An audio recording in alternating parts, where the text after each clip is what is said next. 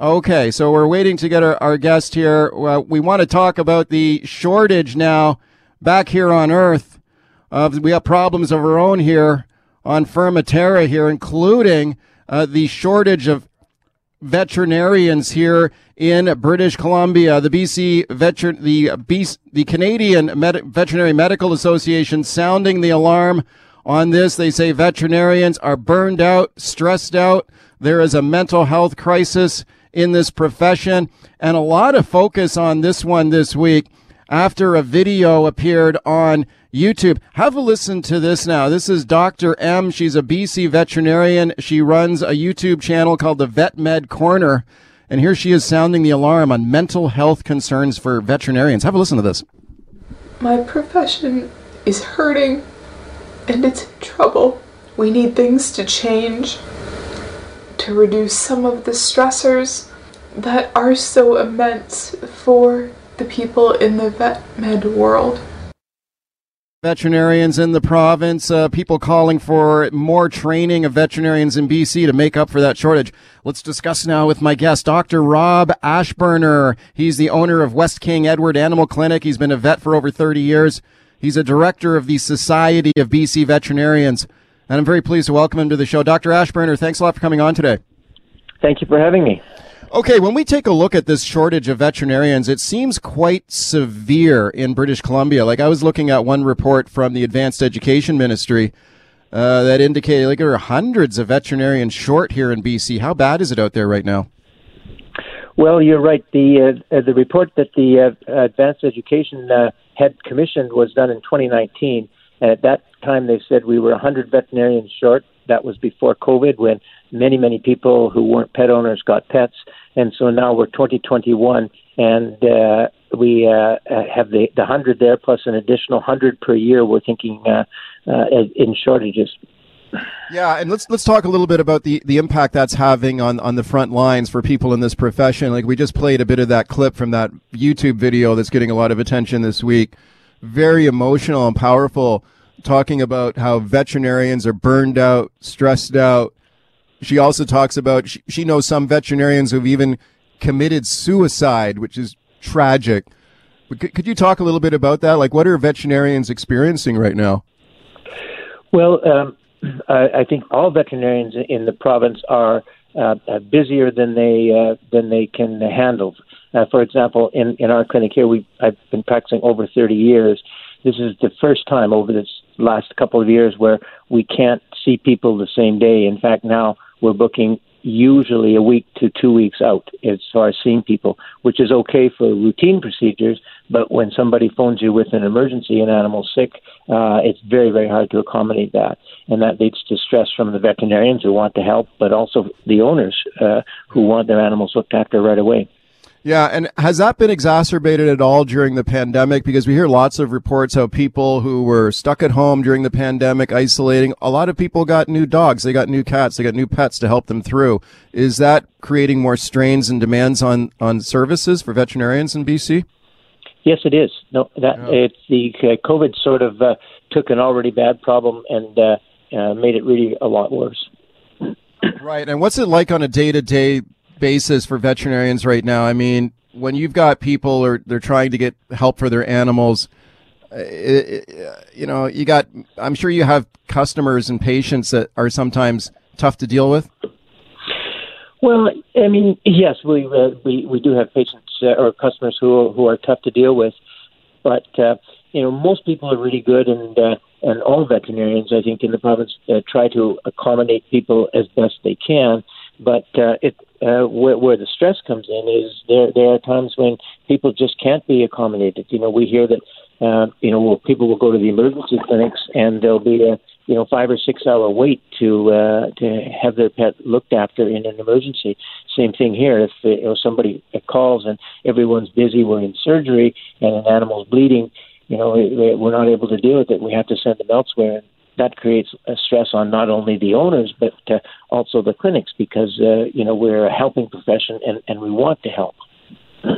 Speaking of Dr. Rob Ashburner, the Society of BC Veterinarians, about the shortage of vets in BC, veterinarians reporting that they're stressed out, burned out on the job. we're not training enough veterinarians, right? I mean, I was just looking at some of the numbers, and is it the Western College of Veterinary Medicine in Saskatoon? Is that where BC veterinarians are trained typically? Yes. Yeah. The training of veterinarians in Canada is very regional. All veterinarians are all people in BC who want to become veterinarians, paid for by the Department of Advanced Education, have to go to Saskatoon. It's there's 5 vet schools in Canada, but that's the one designated for British Columbia. British Columbia, with a population of 5 million, presently trains 20 veterinarians. The Saskatoon, with a population of 1 million, trains 20, and Alberta, with about the same population as Saskatchewan, trains 50. What? Oh, okay, well, that math is bizarre. So why are we only training 20 BC vets a year? Well, the Department of Advanced Education, in their wisdom, feels that's adequate. They feel that veterinarians will come from other areas, other veterinary schools in Canada, to meet the need. And to a certain extent, that does occur, but it doesn't fully meet our needs. Yeah, we need to train more, right? Would you say? I would say we do. More veterinarians and also more veterinary technicians. Veterinary technicians are in short supply as well. Right, and I'm sure there are no lack of people who want to be veterinarians. I mean, I remember I had a friend who her dream was to be a veterinarian, and she did become one. But man, it was tough to get into veterinary school. She had to have top marks to get in. Right. Yes. Well, in Saskatoon, there are 20 people accepted from British Columbia. About 140 apply, and I would tell you, 100 of those people are well qualified. Right. Okay. So what is the position now of the Society of BC Veterinarians on this? Are you calling on the government to fund more placements to train more veterinarians in the province? Yes. What happened is Alberta started their own veterinary school and took their 20 students out of Saskatoon, and so it gave lots of room for 20 people to come from BC. That was 2 years ago, and advanced education is still not moving up to do that, to train more people. All right, thanks for coming on today to talk about it. It's an important issue. I appreciate it. All right, thank you for having me. All right, welcome back to the show as we continue talking about the shortage of veterinarians in British Columbia. You heard my conversation there with Dr. Rob Ashburner, Society of BC Veterinarians. These veterinarians are burned out, stressed out, experiencing mental health challenges. We're not training enough veterinarians as part of the problem. Severe shortage. My guest is Ian Payton, BC Liberal MLA, Delta South. Very pleased to welcome him back. Ian, thank you for coming on. Thanks. Good morning, Mike. I know this is an issue you've been following up for a long time. What is your analysis of the situation right now? Well, it's pretty much like your past guests that you've had on that are veterinarians. Of course, you know that my brother is a veterinarian for large animals and horses. Yeah. And so we talk almost on a weekly basis about the issues with veterinarian shortages in British Columbia. Corey Van Haft is also the executive director. I chatted with her this morning from the BC Association of Veterinarians, and it's in dire straits right now with burnout from people. And think about it, people that take, pets are one of the most important things in your household nowadays, especially with COVID and people acquiring pets for comfort, elderly people. And it's just very, very sad when pets get sick and they just can't get in to get looked at by veterinarians and ultimately end up dying. And it's a pretty sad time for people in BC without enough veterinarians. And really severe, it sounds like, mental impacts on veterinarians themselves. There was a study that was put out by the Canadian Veterinary Medical Association that found that there was a higher than normal suicide rate among veterinarians, which is really troubling, disturbing statistic. I mean, that's how bad it is, would you say? Well, very disturbing. And I mean, people, you wouldn't think of veterinarians and suicide, but I can tell you from personal experience. I mean, as a former, for many years I was a dairy farmer, and we have sick animals. People don't understand that, veterinarians aren't just about cats and dogs. They're about cattle and horses and things up in the caribou and the ranching industry and whatnot. So we need veterinarians all over this province to attend to animals that are sick or animals that need surgery. Yeah. And right now it's ridiculous. Like, we have written letter after letter to the Ministry of Advanced Education with the NDP saying, look, you've got the money to fund another 20 seats so we can get 40 veterinarians graduated a year out of Saskatoon instead of only 20. So why won't you put up the money to do that? Yeah, I mean, that just seems to make a lot of sense. Like training 20 of vets a year in a province of this size, and with the shortage right now, it doesn't seem to make a lot of sense. Let's squeeze a couple of calls in here while we can. Susanna on the line, calling from the BC Interior. Hi. Hey, yeah, we've got a cattle ranch out in the interior BC here, and we've definitely felt the pinch with the vets being overworked and just lack of, especially livestock vets. Like, normally when we spay our heifers, we make the phone call in February to book in April. I phoned this year to book in February, and it was end of May before they were able to see us. I had a horse get his foot injured, and it was a month before they could see us. Wow. Thankfully, the horse was okay, but it's just they're tired, and especially with the fires and the evacuations, there was a lot more injured animals and injured livestock and stressed, and everybody's just stressed and tired. We do need especially more livestock vets. The ones we have are incredible, right, but they're overworked. Susanna, thank you for calling in. Ian Payton, I'm sure that's a familiar story to you. Absolutely, Mike. And, urban veterinarians, fortunately may live, 10 minutes from their office, so they go to their clinic to do their work each day. But rural veterinarians that are looking after cattle and horses in the interior and ranches in BC, sometimes, they got to do a call. They got to get in their pickup truck and drive for an hour and a half to get to the ranch. So it's very, very time-consuming trying to fit in so many calls per day as a rural veterinarian in the rural parts of BC. Yeah. Let's squeeze another call in here. Chris on the line in New West. Hi, Chris. Hey, good morning, guys. I just find it completely silly that we're only training 20 vets. I just had my husky attacked a week ago, not a week ago, but it was a week to get her in for emergency surgery, so I ended up having to take her to emergency to have her looked at. I can't wait a week after she's been attacked.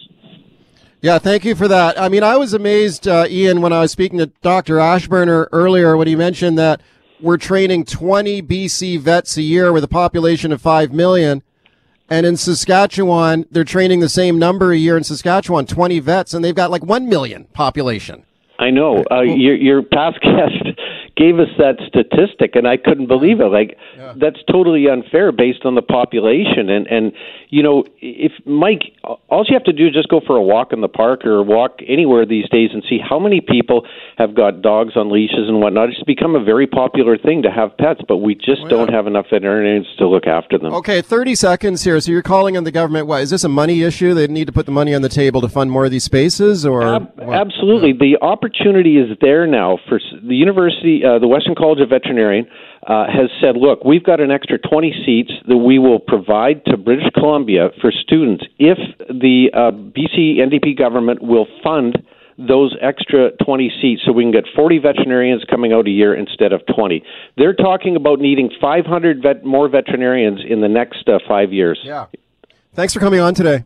All right, welcome back to the show. Let's talk about one of BC's great success stories now, the BC wine industry. Lots of challenges out there. We had a brutal wildfire season this summer, and there's a labor shortage in the vineyards. Let's discuss now with my guest, Miles Prodan, President and CEO at the Wine Growers of British Columbia. Miles, thanks for coming on today. My pleasure. Well, this time of year right now, is the harvest happening right now, or is it over? Where are we at right now? Oh, yeah, no, we're just probably, well, here's the challenge, is it varies. There's so many variables in this industry, it's incredible, quite honestly. And where it all begins and ends is in the vineyard. And so each vineyard is unique, each grape is unique, and each variety of grape is unique.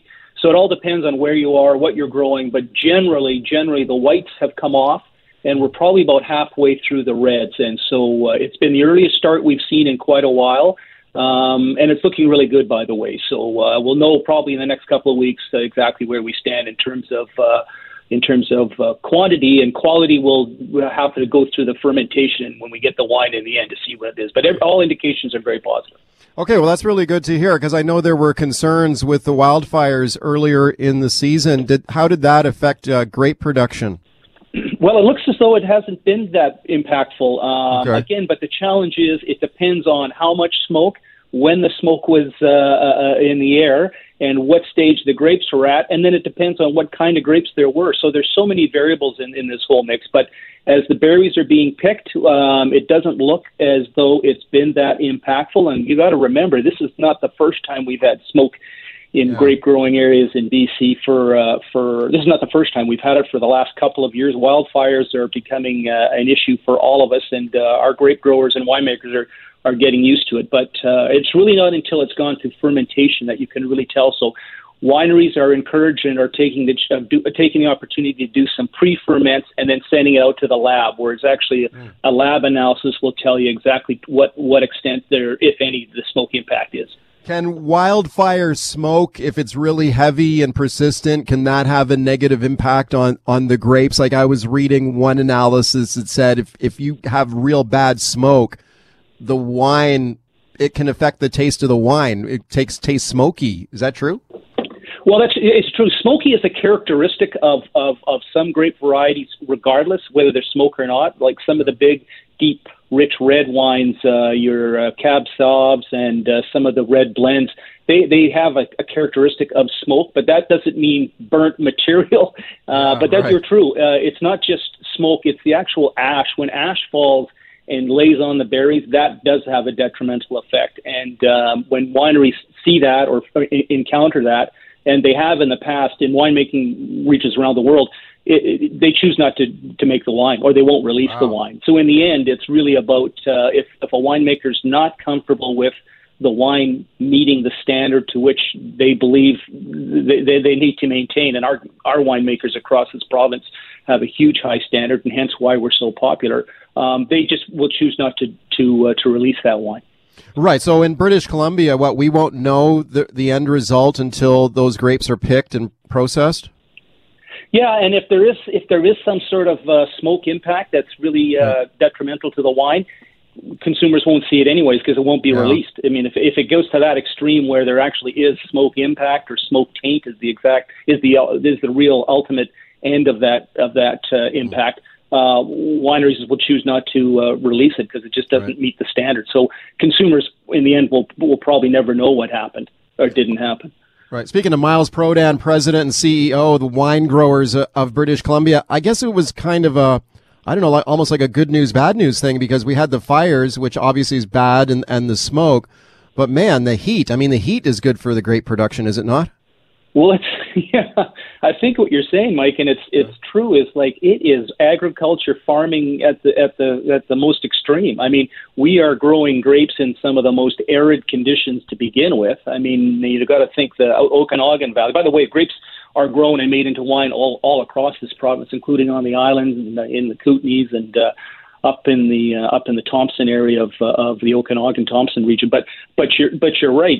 That heat is something that is we're used to. But the heat dome that we had was potentially detrimental. But berries are like people. When it's extremely hot, what do? Is we shut down and we go and find the shade, and that's exactly what the plants do. If it's too hot, they just shut down and just kind of bide their time. Grapes are extremely drought tolerant, and in fact, water control is how you encourage berry growth. So people are used to mitigating that with watering, but there's so many factors that go into it. It's Mother Nature. Every vintage has its challenges. Right. This year was no different. Right. Some of the wineries on Vancouver Island were reporting some great, fabulous-looking fruit here during the harvest. They said the heat was actually beneficial to the grapes on the island, and it could be one of the best vintages they've had. I would imagine. Here, the trick to growing grapes, and this is not me, it's been passed on to me from a lot of grape growers and discussions I've had over the years. It's not impossible to grow grapes anywhere in British Columbia, wine grapes. The challenge is ripening them. So what you need to be able to do is have those unique, very warm days that we get and have gotten this fall across the province, and those cool nights. And that's what makes BC wine unique, is that opposite of very warm days and cool nights. That really helps to get the balance between acidity. I mean, not to sound like a wine geek, but in the end, that's why our wines are so fresh and so fruit forward, as we call it, is because of those ripening conditions. And so what happens in the growing season, absolutely has an effect on the quantity of grapes that are growing, but the quality comes down to how we ripen. And so far, it's been ideal in terms of getting those right days to get those grapes to be the best they can be. Okay, so you've got some potentially good-looking grapes, but you also need people to pick the grapes, right? What about that labor shortage? How bad is that right now for you? Yeah, no, that's endemic across the province, and so many different factors. I mean, we were challenged in the early season when it came to pruning and taking care of the vines. Is to say, you don't just leave the grapes to grow on their own. You've got to tend them. You have to make sure you're taking away enough leaves to let the sunlight in, but not enough to get them sunburnt. I've been told probably a leaf or a vine is probably touched anywhere between 6 to 8 different times throughout the growing season. And so that's manpower. Our wine region and wineries aren't big enough to be mechanized. There are machines operating them. And so that's labor, and there has been a labor shortage. We were kind of constricted with bringing in some foreign workers that we rely on that have come for over years. I mean, these people are well known to their employers here, but some of the COVID restrictions really prevented that, and we're seeing that again in the fall. But again, when its harvest is on, it's all hands on deck, and if you can't get the help, I think you recruit your lawyers, your accountants, your truck drivers, and your grandparents and kids to get out there and help with it. Oh, come on! You're telling me there's lawyers out there picking grapes? Really? Well, it depends. I can't speak for anyone I know, but when you need help, you need help, and so it's work. But again, in the end, the reward speaks for itself in the bottom. Right. And so, does that mean the wine industry is hiring? Yes. If you want to go to a vineyard, again, we're trailing off to the end of it. But if you wanted to go and offer your help. Now you got to be skilled and you got to be willing to work outdoors, and it's not easy labor. I mean, it's hard labor. It's farming. It's farming, but people they're looking for help all the time. And what we've got coming to is the ice wine harvest, right? So those grapes are left until it gets to that required freezing point of -8 Celsius. That generally happens in the middle of the night when you get that cold, and that really is all hands on deck. Those grapes need to be picked and processed at that -8 degrees, and so trying to recruit people to do that is a challenge. But so there's opportunities out there. Right. Okay, last question for you, Miles. When will you know how good the 2021 vintage in BC is? Probably the whites are generally in the tank right now, starting fermentation. The reds are just finishing off, and those need to be fermented and racked off into their barrels for further fermentation. But they're sampling all the way through this. They can tell at the berry stage when they're pressing the grape juice. So that's looking very good.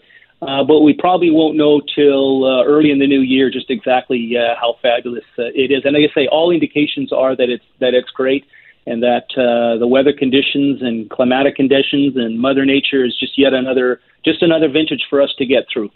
Okay, that's great to hear. Thank you for coming on today with the update. Appreciate it. Anytime. All right, welcome back to the show. My next guest is Aaron Gunn, the conservative commentator on social media. He's got a lot of followers on YouTube. His videos have racked up hundreds of thousands of views on there. He is running for the BC Liberal Party leadership. The NDP already attacking this guy. They say the Liberal Party should ban him from running for the job. Well, let's see what he has to say about that now. Aaron Gunn, thanks a lot for coming on today. Thanks so much for having me, Mike. Okay, Aaron, why do you want this job, BC Liberal Party leader? Well, I think first and foremost, from my opinion, during the last provincial election, there was no clear choice articulated to British Columbians. I don't think there were any bold ideas, and there was little debate or discussion on the issues that actually mattered to everyday people. So I'm excited to get into this race to offer British Columbians a real alternative on how we can move this province forward and bring back common sense. Okay, you actually put out a fairly detailed platform there running for this job. What would you say is one of the highlights there that you're promising? Oh, well, as you kind of pointed out, I don't think anyone else even released a platform, which kind of surprises me, but we've got dozens of points. I'd say right at the top of that is get the cost of living under control, scrapping the BC carbon tax, ending the ICBC monopoly, cracking down on violent crime and this general kind of lawlessness that seems to have overtaken much of British Columbia, defend free speech, support BC resources, and fix our broken healthcare system, and of course, change the party name.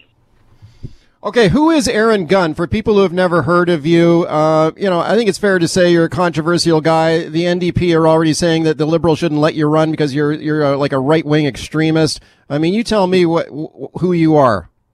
Yeah, I seem to be controversial for the people that don't actually know who I am.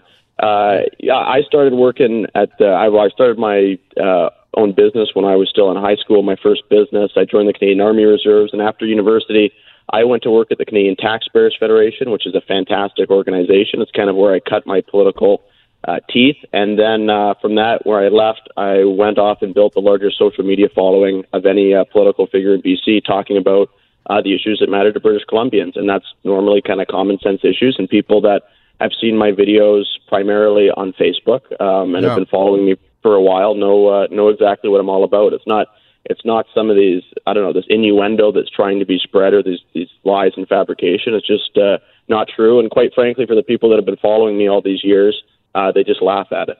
How many followers you got on Facebook there? Facebook, it's just over 80,000. 80,000. Okay. And are you encouraging them all now to buy Liberal Party membership cards and vote for you for leader? Yeah, we've just started that process. We're showcasing. I've heard from some other campaigns through the grapevine that there was a little bit of an uptick over the past couple of days, to say the least. And we're, of course, educating. A lot of the people that follow me are just everyday people. And as you and many of your listeners probably know, a lot of everyday people actually don't take part in leadership races. They don't even understand necessarily how they work. So the first kind of challenge for me is educating British Columbians and how leadership races work and why it's important to take part in them. So many people during the last federal election and provincial election, they'll say, how did we end up with these people on the stage? And I tell them it happens during leadership races for political parties, and that's where you can get involved. Okay, the NDP put out a news release this week, Aaron, saying the BC Liberal Party should not allow you to run for the party leadership because you have harmful and discriminatory views. They say you have voiced anti or homophobic comments, anti-women comments. Like, let's talk a little bit about that. You used to be with a group called BC Proud, right? Like, what is that? Yeah. That's not the Proud Boys. No, it has nothing to do with them. It's part of Canada Proud, which is the largest they ran Aaron O'Toole's social media during the leadership. It's a very moderate group. It's based out of, the parent company is based out of Toronto, and it's the largest network of Facebook pages in the country. Okay, so what about the Liberal Party here now? Has your leadership bid actually been approved, or is it now being reviewed by the party? I mean, what's the current status of that? Yeah, they have our application. It's all been submitted. We don't expect any trouble, but they're going through their normal process right now. And they told us back in September when we were chatting with them that it would take a week and a half or so. And they've had our application for just under a week. So we're not surprised by anything. And I think, quite frankly, they'd be crazy to try to block us or anything like that. So I'm not expecting any issues. Why do you say that? Why would they be crazy? Well, I think because, look, I've got obviously tens of thousands of supporters across the province, but more importantly, there's hundreds of thousands or even millions of people that agree with me on many of these core issues that we just briefly touched on. And if you're saying that I don't have a place in the party, you're saying they don't have a place in the party. And if you're saying they don't have a place in the party, they will obviously go somewhere else to vote. Okay, well, the NDP, I guess, in their attacks on you have said they've put out a news release pointing to some of your social media posts and saying, okay, this is the proof that this guy stands for discrimination and he shouldn't be allowed to run. So one post that they pointed to on Facebook, you criticized UBC and some gender identity training or curriculum there, which you said you called garbage. You're saying they're trying to indoctrinate the next generation with garbage. I'm sure you're familiar with that post. What do you say to that when the NDP point at that and say, oh, you're against LGBTQ people or you're against transgender people? Yeah, like it's obviously I have thousands of social media posts, and they tried to pick out one where I criticized the UBC Medical School for teaching that women may or may not have male anatomy. This is in a medical school, and I think that's the kind of garbage political correctness that people roll their eyes at. But look, I don't care what you do in your own time. I don't care what your race is, what what religion you are, what your sexual orientation is. It does not matter at all to me. I believe in a big tent party that obviously has that everyone needs to treat everyone with respect, and when it comes, and that includes LGBT, of whom I have lots of supporters. So, I think they're just grasping at straws and trying to kind of create this innuendo about me that anybody who knows me or has been following my stuff just knows doesn't exist. What do you think that the NDP are trying to do there? I mean, are they trying to paint you and the entire Liberal Party as some sort of like an extremist party if you're allowed to run? Yeah, I think to be frankly honest, and I built my brand on authenticity and being straight talking, so I'm not going to beat around the bush. I think the NDP just sees this as an opportunity to sow division within the BC Liberal Party. I think that they know that there's a group of people within the party who don't know much about me, and they're still trying to figure out who I am, and they're trying to create all sorts of just trying to throw misinformation out there to try to persuade them and try to stir up controversy. Okay, speaking of Aaron Gunn, he is running for the BC Liberal Party leadership. Aaron, let's talk about another issue you've taken a stand on, and that is the vaccine passport issue in British Columbia. This is one of the most important issues facing our province right now with the COVID-19 pandemic. We've got the BC vaccine card system in place here in BC. The Liberal Party has supported the BC vaccine card system. You're opposed to it, correct? Yeah, so my position on the vaccine passport is basically the same as the federal Conservatives, which is I'm vaccinated, I'm pro-vaccine, I encourage others to be vaccinated, but I'm very much against forcing or coercing Canadians into injecting something into their bodies against their will, particularly when it presents really a quite a marginal risk to those who have already been vaccinated. Because, again, I believe in the vaccine. I believe that it's effective. Right. Okay. So you're saying you're vaccinated because you believe the science. You're not an anti-vaxxer. You're vaccinated yourself because you believe the science of the vaccine. Right? 100%. I just don't believe in forcing it on people. And I do have to point out, because I think people sometimes lose perspective, when it comes to this policy, we have one of the most authoritarian approaches in the entire world. We're trampling over what are people's constitutional rights. And while other countries like the UK, Norway, and Sweden have abandoned plans for a vaccine passport or removed them already. So I think it's important to put that in context. And even other countries that have very strict vaccine passports, like Italy, which is one of the strictest in the entire world, they have common sense exceptions, for example, natural immunity, so after you've recovered from COVID, and rapid testing as well if people want to go through that regimen. Whereas here in British Columbia, it's pretty much a gun to your head and forcing you to get vaccinated. They're going to take your job, and you're basically unable to contribute to any part of society. Right. Okay. So if you won the Liberal Party leadership and let's say you end up as premier, you would what? You would cancel the vaccine passport. So if you're unvaccinated, you would be allowed to go in a restaurant. You'd be allowed to go to a hockey game. Right? Is that your policy? I think there's a lot of places where we can have rapid testing instead, which is obviously if you're unvaccinated but you have a negative test, you're less likely to have COVID than someone who is vaccinated. But I think, to be honest, between you and me, Mike, I really hope that by the time the provincial election rolls around in 3 years, this is no longer an issue. Well, I certainly agree with you on that. I'm just pointing it out as this is going to be a divisive issue in the Liberal election or the Liberal leadership process here, because I believe you'd be the only candidate for this job who'd be against the vaccine passport. Correct? Yeah. For me, but for me, it is all about the morality and Constitution, the constitutionality of forcing vaccines on people. But I think the first thing that we can start at is just common sense. We're firing people and people are losing their jobs who, for whatever reason, don't want to get the vaccine, that have already had COVID and have natural immunity and are therefore are more well protected about getting the disease again. Right. So let's talk about like healthcare, for example, or for people who work in long-term care homes. You don't think they should be required to be vaccinated to work in a long-term care home or to work in a hospital, right? Yeah, I think it makes sense that you have to follow the science. So the science that shows that you're less likely to have COVID-19 if you're unvaccinated but are going through a daily or every other day regimen of daily testing. Look, I'm not saying that you should put other people at risk, but when there's other alternatives available, like rapid testing, because again, if you're vaccinated, you can carry the disease and give it to other people. That's well proven. So we just have to follow the science. If you've already had COVID and you have the antibodies, you're at a less of a risk to get COVID onto another person. So we have to follow the science. It's common sense. Yeah, okay, but the science also says, and you said you believe in the science of the vaccine, if you're vaccinated, you're less likely to have the disease and you're less likely to spread it to someone else, right? So you're saying that should be trumped by personal freedom and personal choice. So if I'm a vaccinated person like you, I take the vaccine because I believe in the science. I want to protect myself, protect my family. I should be willing to go to a Vancouver Canucks game and sit beside an unvaccinated person and expose myself to a higher risk of getting COVID because of that other person's freedom.